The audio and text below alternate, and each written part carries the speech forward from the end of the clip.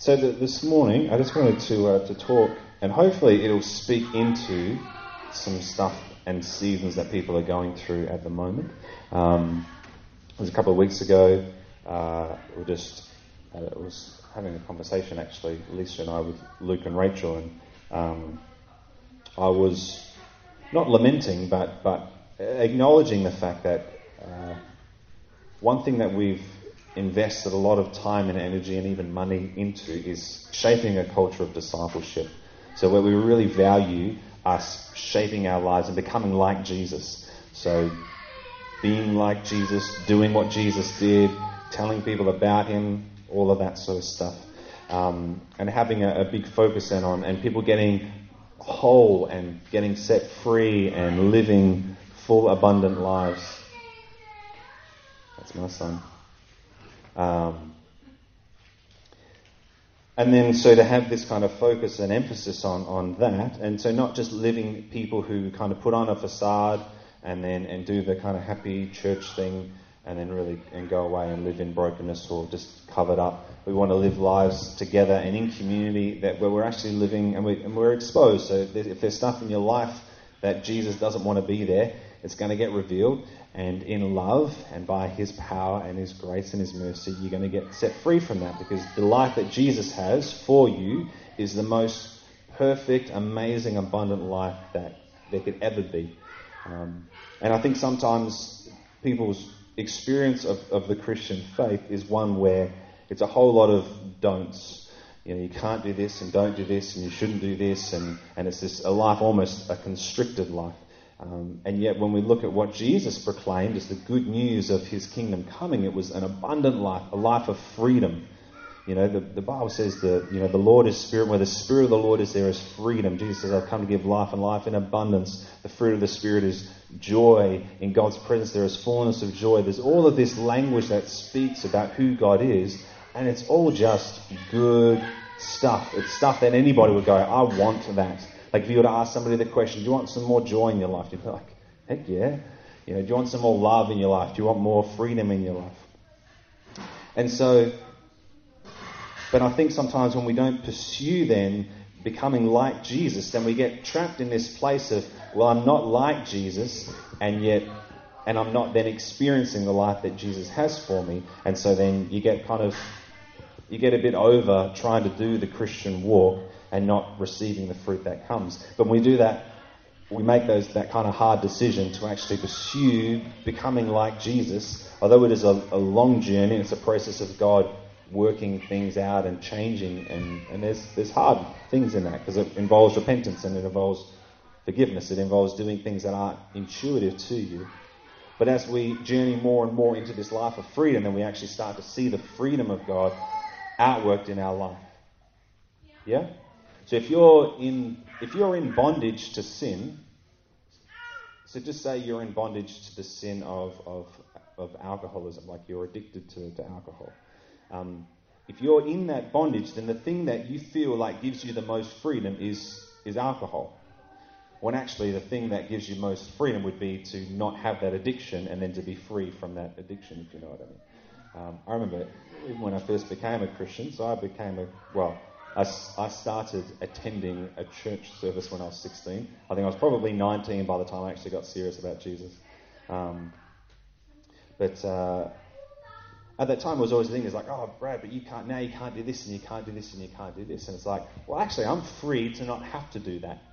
So you want to get drunk on the weekend? I don't have to get drunk on the weekend. I could, but I don't want to. So I have that freedom. That's that thing of choice. But anyway, the message this morning is on your life as intercession, is what I've called it. And so essentially, in your life, you will more than likely find yourself in wilderness seasons. So seasons where you feel like you may be kind of stuck in a place where it's a dry place, it's a desert kind of season where you're not feeling like there's a lot of abundance coming. And so the people of Israel, you know the story, and they get taken out of captivity and they spend 40 years wandering around in the wilderness. So I haven't even been alive for that long, you know, to spend all of that time. But God was leading them out into the promised land, and they spent all this time wandering around in the desert. So you'll more than likely, as you journey as a follower of Jesus, find that there will just be seasons in your life where you're not feeling the flow of the abundance of God. And often before we experience a breakthrough in an area of our life, there is a preceding season of hardship or a wilderness experience. So before we come to the breakthrough, there can often be a season of hardness or a season of a wilderness kind of distant season. Does that make sense? That's just been my experience. So who can tell me what a wilderness season feels like? Amy? Death? It's painful. It can be lonely. You can feel isolated. You can feel a disconnection from God. Like talking to a brick wall. Hey? Like talking to a brick wall? Yeah. Absolutely. When you're in a wilderness season, it may bring up negative feelings. I think your true heart is exposed when you're in that place, when you're in that place of dryness and you're crying out to God, that actually what's truly on the inside kind of gets exposed. You know, it's like when you're put in a pressure situation, whatever generally comes out is what's really there. It's always a thing, it's like, my kids made me angry. It's not true. My kids were just kids, and then I chose to let anger come out. My kids never make me angry. Well, it happened this morning. So, there can be a loss of direction, a temptation to hopelessness. So when you find yourself in this wilderness season, you can imagine being stuck in a desert, and although God's providing your every need, you're still in this place where it's like, but I know He's promised me more than this. And that's the thing of living in a church, in a community, in a culture where there's a prophetic voice happening. It means that you're constantly kind of hearing the goodness of God and what He has for you. And it's like, so I know, because it's been prophesied over me, I've read it in the Bible, I know this abundant life that God has for me, but right now my experience is not that. And that can be the hardest thing, is remaining hopeful in a place that's not what you know God has for you. But as well to know that sometimes there's a purposefulness of God in this wilderness season, and identifying that can give you, it can give you hope to journey out of that wilderness season and to go through the process that God has for you in the midst of that. So I had, it was a couple of months ago now, and I say it as like, this is not, it was tough, but it wasn't like years of hardship or breakthrough. I don't want to put something on this experience that I had and it's been like, oh wow, woe is me. But it's my example. It was through situations and conversations, this sort of stuff, but I just found this incredible anxiety kind of come over me. And it lasted for about a month. And it was at times crippling. It was just almost constant, and I felt like there was nothing I could do to get myself out of this place of anxiety. And I just felt like I didn't have any capacity to do anything. It was really bad. Thankfully, not long into the process, into this short season, that I felt like God spoke to me and said, I've taken my hand off in order to expose something in you that I want to do in you. Okay? So the thing is that in your life, there's stuff in your life that doesn't belong, that you are unaware of. And if you are aware of everything that is wrong in your life, every area of your heart that is out of alignment with God's heart and truth and all of that sort of stuff, it would be overwhelming.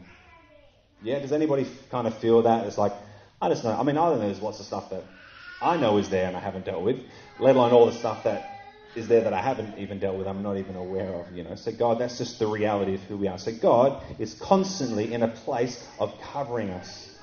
His love just covers all of our sin, and bit by bit, in His grace, He exposes things. And I think God's gentle like that. The Holy Spirit is gentle like that. And he reveals something, and we're like, and through repentance we can say, yes, God, that is not right. I don't want that, and we'll step into that freedom and all that sort of stuff. So for me, I just, I felt like then through stuff that He was doing something to mature my spirit man. Sounds really weird, but so I believe we're spiritual beings, So we are, the core of who we are is we are spirit, and we're formed by God as a spirit in our mother's womb. And we have a soul, so the spirit is kind of the core of who we are. We have a soul, which is like our mind, our will, our emotions, and we have a body, which is like the suit that our spirit wears. But the Bible talks about us having a spirit man. And so it's something of, I guess, deep within the core of who we are, that we are, is faculties. Is that the right word? We're a spirit, and that spirit has a mind. It has different kind of parts to it. Anyway, I'm confusing myself.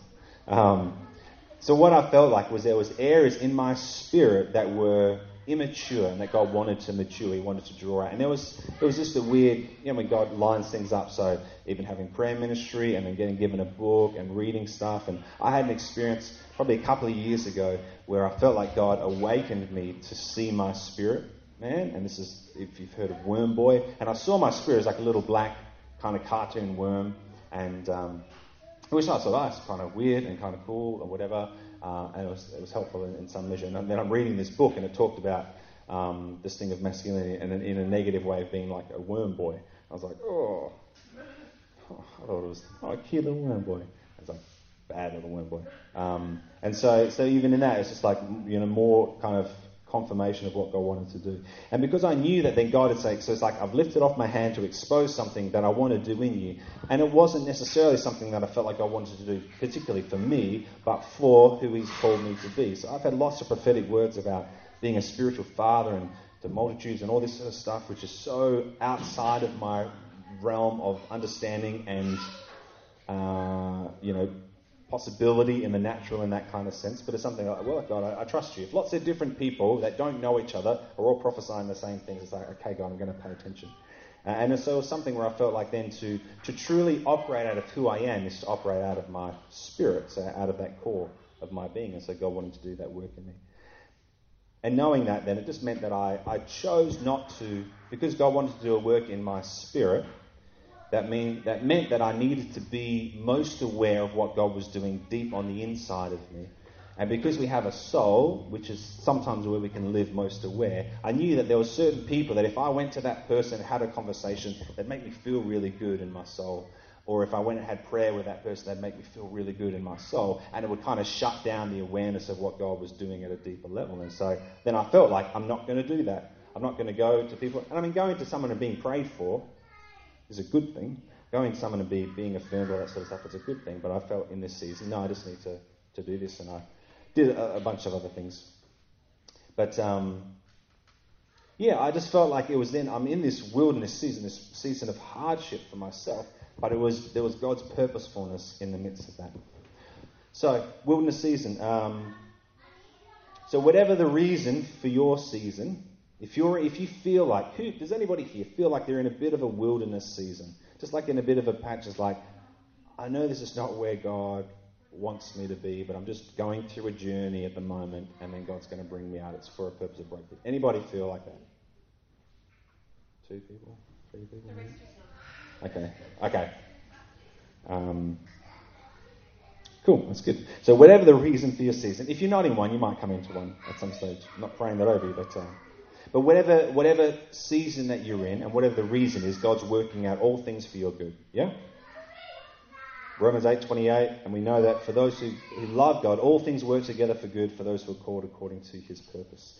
But I was thinking, so what are some potential reasons as for why you might find yourself in a season of hardship or a wilderness season? Yeah?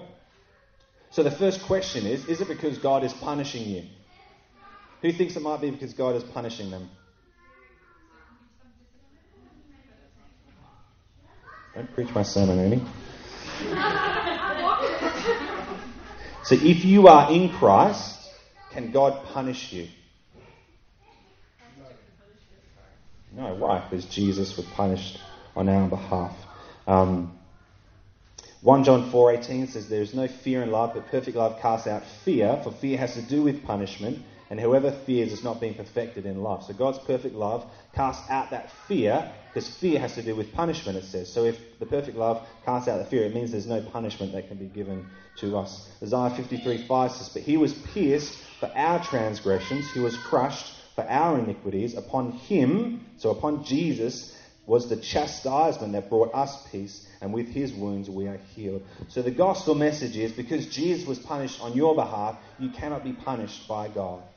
Okay? If you say, I say yes to Jesus, and the Holy Spirit comes and dwells in you, you become a Christian, then God all of a sudden goes, all of your punishment has been placed upon Jesus, and you get all of his righteousness. Everything that Jesus won on the cross is now your inheritance, and everything that you have spent your life doing, all of your sin and your brokenness and all that sort of stuff, has been put upon Jesus on the cross. Yeah? Good news. Hallelujah. Woo. Yeah, I think we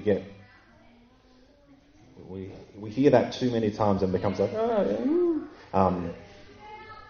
And so it means then, if God has punished Jesus on your behalf, then if he was to punish you because of what you've done, then it nullifies the cross. It makes it pointless. Well, why did Jesus die if God's going to punish you as well? So it's not because God is punishing you. If you find yourself in a wilderness season, in a season of hardship, in a season of bondage, it is not because God is punishing you. Is it because of disobedience? Possibly. So sometimes we can lead ourselves into wilderness seasons through disobedience. When we fail to listen to God's voice, we will naturally wander aimlessly and can end up going around in circles, like the people of Israel. When they're in the wilderness, it was actually a very short journey that they needed to make, and they spent 40 years because they just went around and around in circles. Proverbs 10:17 says, "Whoever heeds instruction is on the path to life, but he who rejects reproof leads others astray." And Jesus says in Matthew 24, "See that no one leads you astray, for many will come in my name saying, I am the Christ, and they will lead many astray." So we can be led astray by the voice of others or by our own disobedience to what God is saying to us. Yeah? Would you agree? Anybody find themselves in that place? Yeah.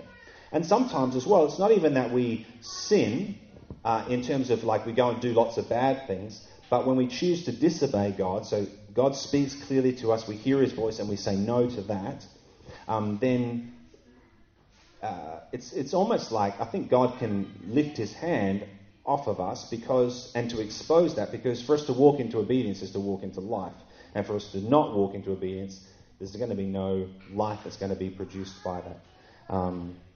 So God may leave us in the wilderness in order to spend some time training us to obey. I remember I had this experience, and this is from Bill Johnson. He says, look, if you feel like God's not speaking to you, go back to the last thing that he told you to do and do that. And I remember I had an experience, again, it was to do with my spirit man, and I was driving in the car, I was like, I just feel like God's not speaking to me much at the moment, I'm just not feeling his presence, and that's right, I'll go back to what he said. And God had just, in time of worshiping, he said, I saw a picture of the Holy Spirit and my spirit, and it was like the Holy Spirit was like, and God said, the Holy Spirit's your personal trainer. And so then I felt like, and then the Bible says about tongues edifies the spirit. Anyway, so I just felt like I just need to spend lots of time praying in tongues. And so I did that. But it was going back then, I felt like that then shifted things. Because God had told me, this is what I want you to do.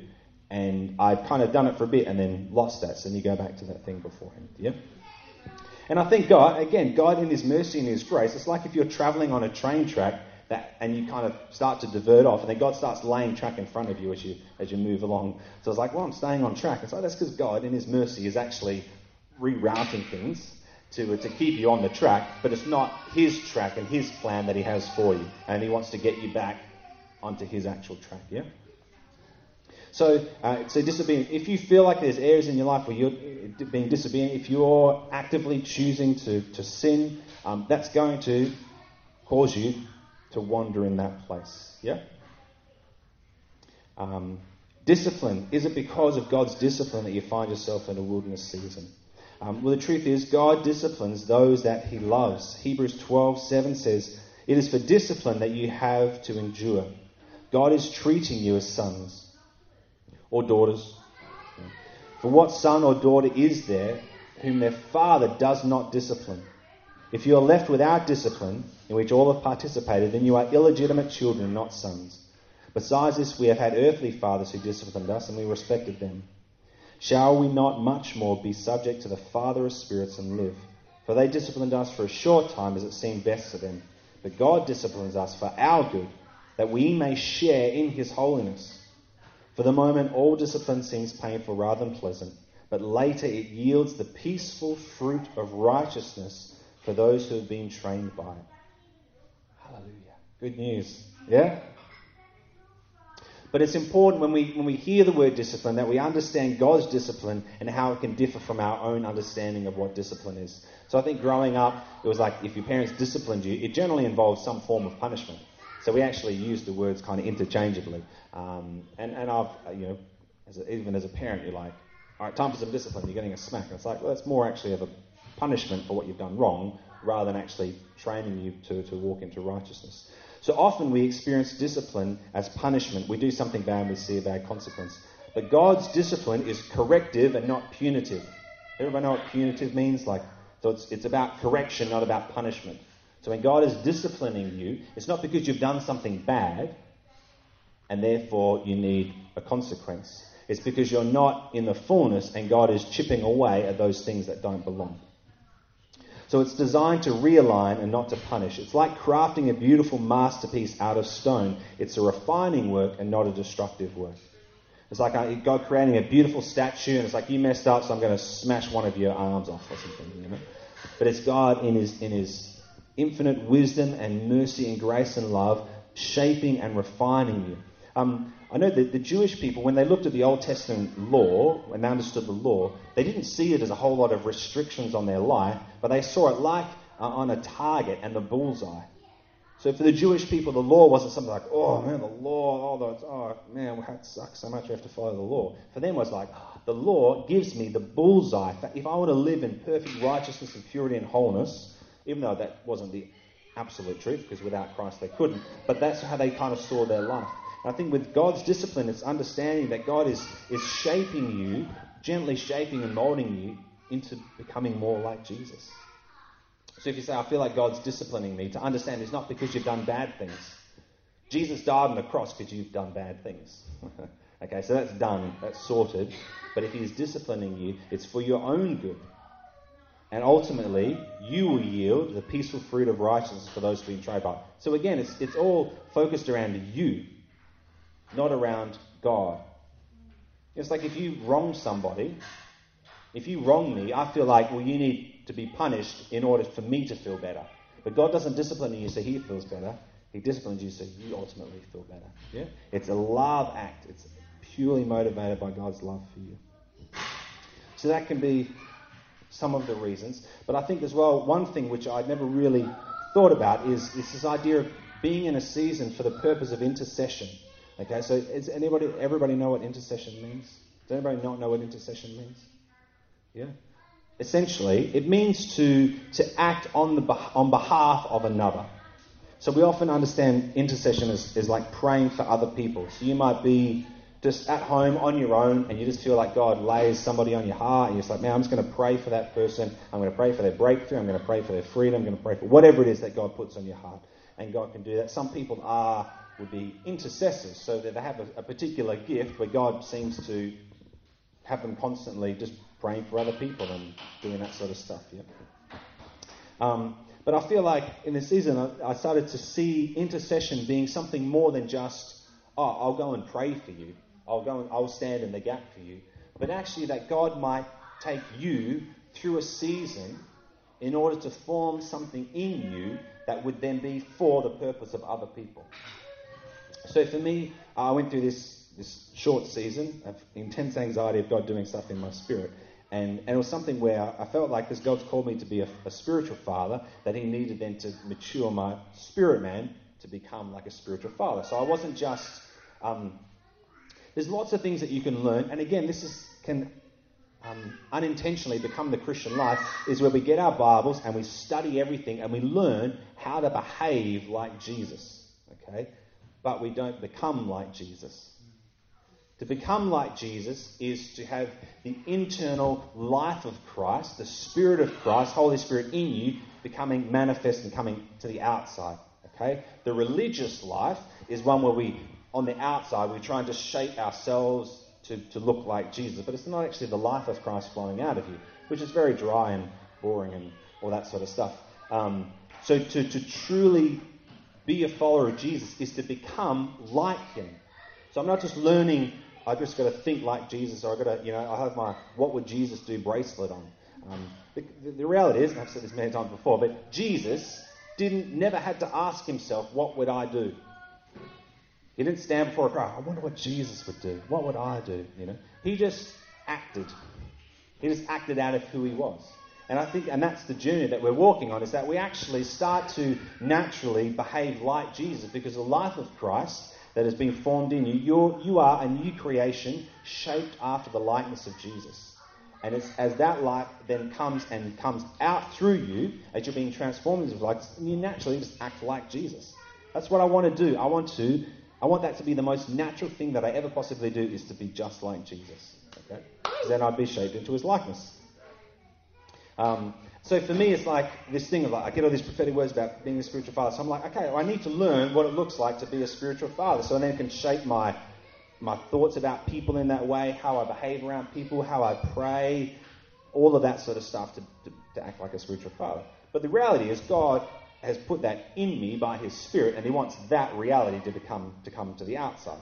But if it's not being formed in me, then what I would have ended up doing, and could still, if I choose not to be obedient, is to then just behave like a spiritual father rather than to become a spiritual father. Yeah? So God, whatever God is calling you to be in Christ, you can learn what it is in the natural to behave like that, or you can become like that. Yeah? It's a massive difference. And the fruit that will come out of it will be huge. The internal dilemma will cease to exist. You won't have this. Has anybody ever felt like in their Christian walk like they're leading a double life? Come on, thank you for being honest, the three of you. Liars. Sorry, you might still be in your double life thing. So, no, we have to say, no, I've never lived a double life. I'm absolutely pure and all the time. That's it. Yeah.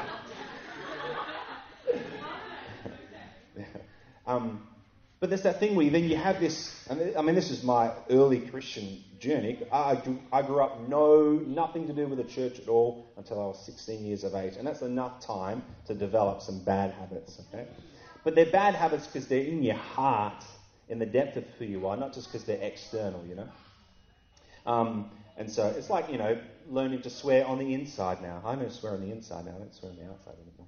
It's like, well, I don't want those words to exist in my internal vocabulary, let alone my external one. And so it was something then but I always felt like I lived in this double life. It's like, this is how I really feel. This is how I'm going to act on the outside. Like, oh, that's lovely. I must want to kill you.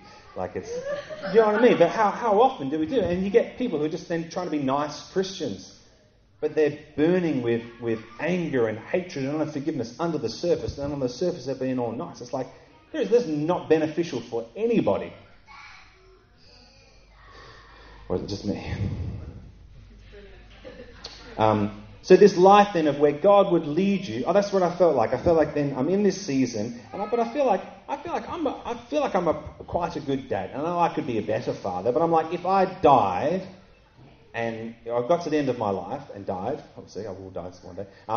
And then I look back over my life at how I loved my kids and how and my heart towards them and all that sort of stuff. I wouldn't feel like today like I'd be disappointed. Okay. So it was something that I felt, okay, so God's not doing it for me, and then to be a spiritual father, all this sort of stuff. So I feel like, so God's taking me through this season, and it's not for my benefit ultimately. It's for the benefit of other people. I feel like if God's word is true that's been spoken, and I become the person that God's called me to be, that it won't be, it's like I'll receive all the fruit from that. It'll be nice, it'll be good, because you'll be obedient to Jesus and all that sort of stuff, but it's ultimately for the benefit of other people. Like the entire life of Jesus was. I'll get to that. So Colossians 1:24, Paul says, "Now I rejoice in my sufferings for your sake, and in my flesh I am filling up what is lacking in Christ's afflictions for the sake of his body, that is the church." So Paul, I mean, if you look at Paul's journey, incredible suffering and affliction and all this sort of stuff that happened. I don't know where he was writing this letter from, but it was more than likely in prison. But Paul says, I rejoice. How's this? I rejoice in my sufferings. I'm suffering. Woo! Hallelujah. But he does that for the sake of other people. And it says, and in my flesh I'm filling up what is lacking in Christ's afflictions for the sake of his body, that is the church. So Paul looks at his life saying, I'm going through all of this suffering and hardship, and it has nothing to do with the decisions that I'm making, but it's all to fulfill God's purposes for the sake of other people. And that's radical love. And I think it's important to understand, and I mean, the commentaries that I've read about this, they're like, the point needs to be made clear that Paul's not saying that there was something insufficient in the sacrifice of Jesus on the cross. The work was finished at the cross. Jesus said it very clear. The price has been paid for sin. Death has been defeated. He's risen again, conquered Satan, sin, death, all that sort of stuff. So I don't believe that's what Paul is talking about here. But in this processing, and I feel like God, as God's revealing this stuff to me, that there's something where Paul's saying, I'm filling up what is lacking in Christ's affliction. Because although Jesus was tempted in every way, he didn't necessarily go through every season of hardship in order to come to a place of breakthrough. Ultimately, he paid the price so you can have breakthrough, but Jesus didn't go through every single possible season that could possibly ever exist for the sake of others. Yeah? So for me, I'm not saying, I'm just Brad Joss's opinion. I feel like what Paul is saying in this is that he's saying, I'm going through a season of hardship in order to have something formed that I can give to other people, to give away. And this is the word that I felt like I got the other week. So our wilderness seasons and the breakthroughs that we endure to accomplish are prophetic declarations and tangible forms of hope for those who are in brokenness. And it's not just about having a word testimony, but a spiritual deposit testimony. You sow things in your spirit that produce things in the spirit realm. So I'll just break this in. So our seasons, the season, if you're going through a wilderness season, if it's an intercessory season, it means God is saying, I'm going to take you through a season so I can form something in you that's going to be for the benefit of other people. And it's something where, so prophetic declarations, so if you make a prophetic declaration, so if you declare something prophetically, it has a spiritual substance to it. It's not just like words that we hear and have sound waves, but because there's a spiritual realm, I believe that there's like a substance to it. I don't know whether it has like a smell or it has a sound or it has a colour or something like, if that makes sense. I know this is getting a bit weird, but there's something of, and it talks about that the power of the tongue, and in your tongue there is life and death. And that's talking like literal, it's like life and death is housed in the power of the tongue. So it means that I can speak life over people or I can speak death over people. But purely, if I said, Chris, if I spoke death over Chris, he could just go, whatever. But if there's a spiritual reality to that, then it's actually having an effect that we can be unaware of in the unseen realm that has an effect on people. If you curse somebody, it has an effect, a spiritual effect. That's why it talks about, bless. And in the same way, if you bless somebody, if you pray and speak blessing over people, it has an effect in the spiritual realm. Okay? Not just to their mind and what they hear, but it has something in the spiritual realm. In the same way with the prophetic word. I've had lots of prophetic words spoken over me, and I'm like, there's nothing I can do, and I don't feel any inclination to try and work towards a thing. Oh, God said I'm going to be this. Cool, I'm going to go and claim this stuff. Yes? Might be leading to it later, but just a question is, if someone is cursing you, what can you do about to cancel that curse? Or do you say, yeah, it's apparent, cool. Yep. Well, no weapon formed against us shall prosper. So I think there's a reality if we need to be, when we become aware of it, then we need to pray against it and pray blessing over that person as well. But this again, a conversation I had with someone last night, and they're just like, there's people in this city who are praying against you and your church. They're praying against your family. They're speaking death over you. They're cursing you. And I was just like, okay. Like, are you sure? He's like, I guarantee it 100%. There's people, there would be witches in this city who are praying against your church. There'd be people who are cursing you. I'm like, oh. They were trying to encourage me. Try harder. But it's a reality that's just, we live in a spiritual world, and there's a spiritual realm, and that spirit, the demonic, hates Paradox Church. They hate you, they hate me, they hate my family, they hate the fact that God's provided this building for us. They hate everything about what we're about. Because we're about bringing life in God's kingdom and his rule and reign of Christ, and they're about death and destruction. And so, just break the power of the curse, pray against it. And that's something that I've just been encouraged since last night, just to be doing, just to be, wow, this, not to have all of my attention focused on the negative, but to say, but God, we just pray against any curses spoken over us, we just break them in Jesus' name. We have the authority, we have the power in Christ, so it's not a concern, but yeah. You can get lost in that whole thing when you're Absolutely. looking at reactions or things instead of, like what David Tenson from the is saying. You don't need to worry too much about that kind of thing. No. Carrying faith. Yeah.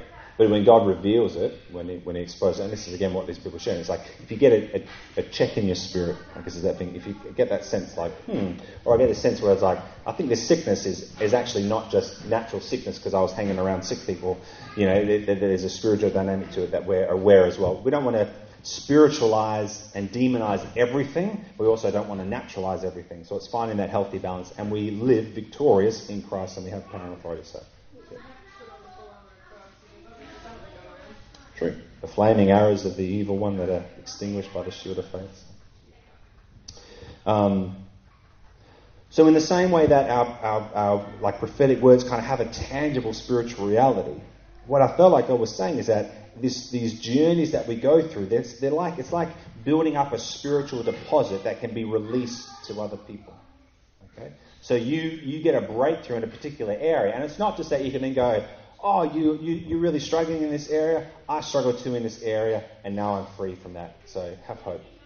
But actually that you could, because God took you through that, and it was for the purpose of intercession, not because you needed to. Like in talking with people, it's like, I feel like God's taking me through a season, but I haven't done anything. Like, why me? Like, are you punishing me, God? Like, and that's the hardship. It's like, why am I? Why do I have to go through this season? And clearly there's other people over there that should be going through this season, and I have to go through it, and they don't. But it's like, but God's like, but I've chosen you to take you through it so that those people can get your breakthrough. Wow, that's crazy. So it's not just about then having a word testimony like God did this in my life, but it's like a spiritual deposit that gets formed in you that you then get to go, and someone's like, I'm going through this same season, like I went through this season, God's given me breakthrough, let me release the breakthrough that God gave to me, let me release that to you. And there's a spiritual that's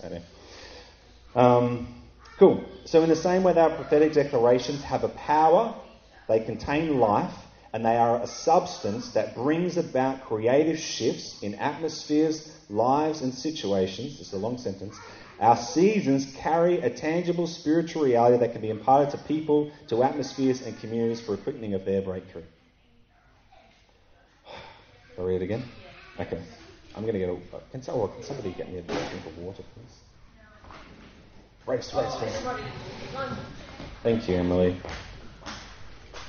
So in the same way that our prophetic declarations have power, life, and spiritual substance, okay? So our prophetic declarations have power, they contain life, and they are a spiritual substance here. 3 things.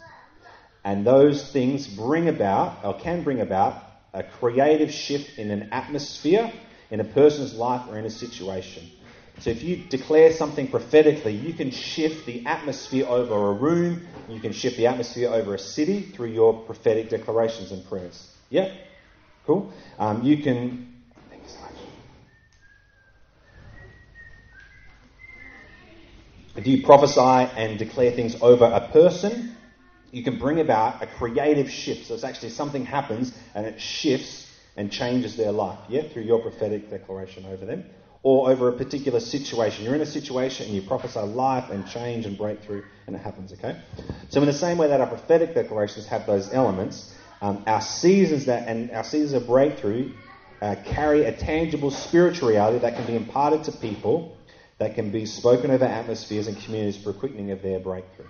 Okay? So God takes you through a season, a wilderness season, and He does this amazing work in you, and it's for then the purpose of releasing that breakthrough over other people.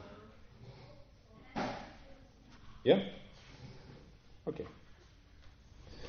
So we become the incubator that carries the thing that God wants to birth. Everyone know what an incubator is? They're like chicken eggs, and they like warm up the eggs, and it's essentially creating an environment where life can flourish. Yeah. So you become the incubator or the womb. That's probably a better thing. That carries the thing that God wants to birth. So you endure the pregnancy and birth the initial life in your own season that God then wants to release in a greater capacity in others. So we become the surrogate for other people's breakthrough. Yeah? I wrote this. It takes a special people for God to use for his intercession. It's an incredibly costly privilege. And that's the thing that always, when I felt like God spoke to me, it's like it almost brought me to tears. It's like, God, that you would choose us to birth breakthrough in for the sake of other people. And then I look around and think, why are so many people in my life stuck in these wilderness seasons? What is going on, God? Like, we spend so much time and energy, right, like producing healthy people, and then all these healthy people are in hardship, and it just does not make any sense. And then it's like, when I get this, I'm like, oh, but God, that's why. It's because you're looking at these people and you're saying, you can handle this. Yeah. And this is going to be tough. This is going to be tough, Brad, but I know that you will be faithful. I know that you will endure to the end. So I know that I can trust that if I put a baby in you, you're not going to abort it. Because I think too many people receive a spiritual baby from God that they then go and abort because they can't carry it through the season. Yeah? But God would look at you and he'd say, you know what, I reckon you're going to be faithful. You're not going to turn away. You're not going to neglect this thing that I'm wanting to birth through you for the sake of other people. And I'm going to choose you. And it's a costly privilege. I've never had to carry a baby, but I've spent time with someone who has. Done it for 3. Is giving birth to babies a costly privilege? Okay. Well, so one thing as well is that it's not with micronapping. At least I had no pain relief, but you have natural chemicals in your body that get released in labour, which kind of then puts you a bit out. So I see it all and I hear it all. I was like, oh, this seems painful. Looking back, it's like, oh yeah, it's a breeze. But it is. It's a costly privilege to carry a child and to bring it through. And I just feel like God's just, and it might be an encouragement for some of you who find yourself in a season to go and to ask God, if it's disobedience, then quit being disobedient. If it's because of sin that you're in that place, then deal with your sin and repent. But just ask God, have you got me in an intercessory season to do a breakthrough in me that's going to bring freedom in multitudes of other people?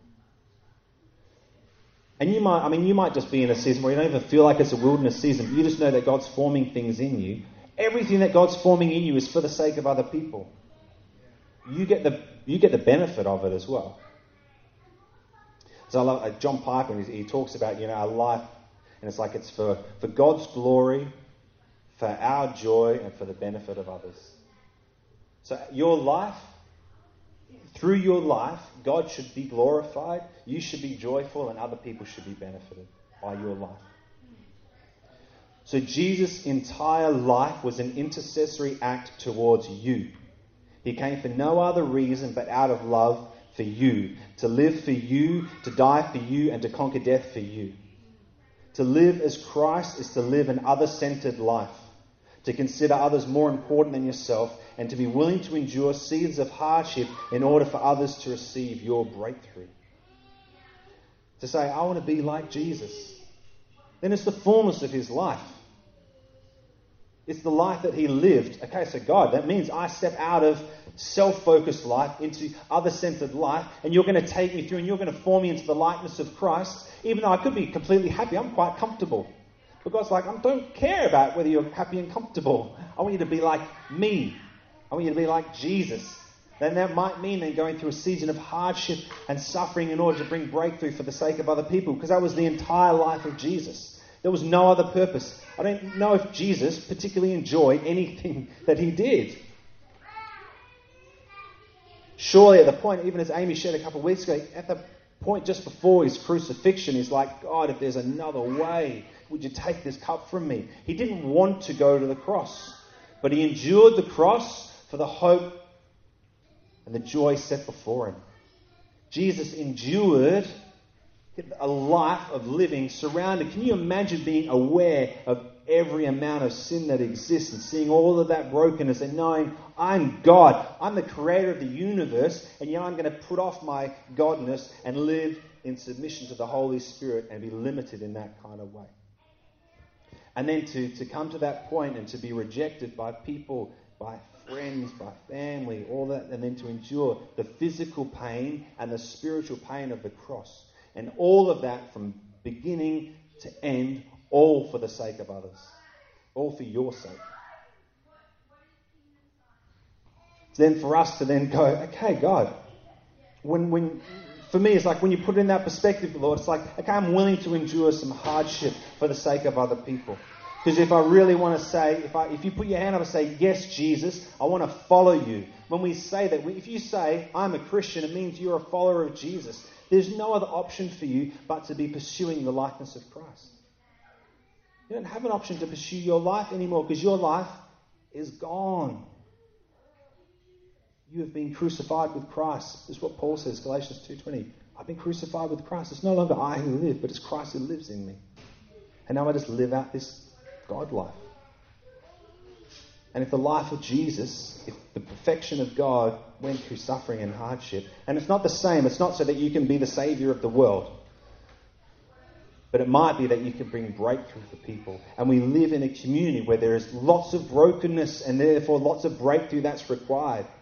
And it might be that God takes you through this really weird, crazy intercessory season so that you can pray in a way and have prophetic, powerful prophetic declarations that break the stronghold of addiction over this community.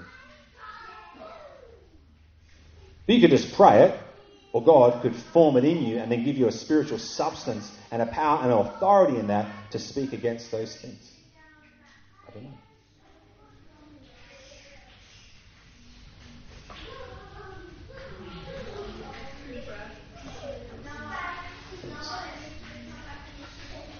Jesus' entire life was an intercessory act towards us. He came for no other reason but out of love for you, to live for you, to die for you, and to conquer death for you. That's the love of God. And to walk in the love of God is to have that same heart for other people. And that's, for me, that's why I'm here. Like, I have no other purpose for living in Kwinana than to see God's kingdom come and to see people meet Jesus. And that's not because I'm the pastor. For me, it's like I have no other option. If this wasn't my job, I just have no other option. I can't live for myself anymore because I've seen and I've heard God's purposes, His plans, His life. And honestly, for me, it's like, because I've been in situations where I'm like, maybe I'll just go get a job. I'm a qualified electrician. I can make a lot of money and be very comfortable. But nothing in that has any draw for me. And not that I couldn't be there and release His kingdom, but it's just like, I just want to see your kingdom come, Lord. But I don't feel like, I feel like sometimes like, oh, that's because you're a pastor, Brad. Oh, that's because you're apostolic here. This is... No, because it's in the life of Jesus. I'm a Christian. That's why. If I, regardless of whatever job I had, whatever situation I had, if I say I'm a Christian, then the life of Jesus is my life to live. And it's yours as well. And that's why Jesus says, and it seems kind of a bit weird, like, oh God, we're going to get everyone saved. And Jesus says, no, you need to, a builder doesn't just start building a building. They make plans and they map things out. They say, can I afford to build this building? And that's really what we should be offering people when we say, do you want to follow Jesus? It's like, would you like to die? Would you like to lay down your entire life and take up the life of Christ? I know it sounds morbid and weird, but that is what it is. And it's also, do you want to experience the abundant life of Jesus? Do you want to live life and receive joy and love and peace that you've never experienced before in your life? Because that's all going to come from it. But it takes that life of just being, of dying. And for some strange reason, that's exciting to me. and strangely, palatable, and that's awesome. Because I've tasted the life of Jesus. And it's like if laying down my life to receive the life of Jesus, if that's what it takes, it's like, hallelujah, I'm in. All right, I'm going to pray. Would you like to stand? And maybe just come in onto the carpet, please.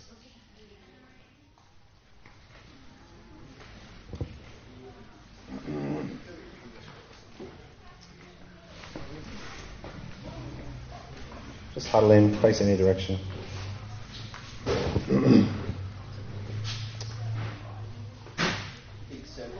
No, just a mob.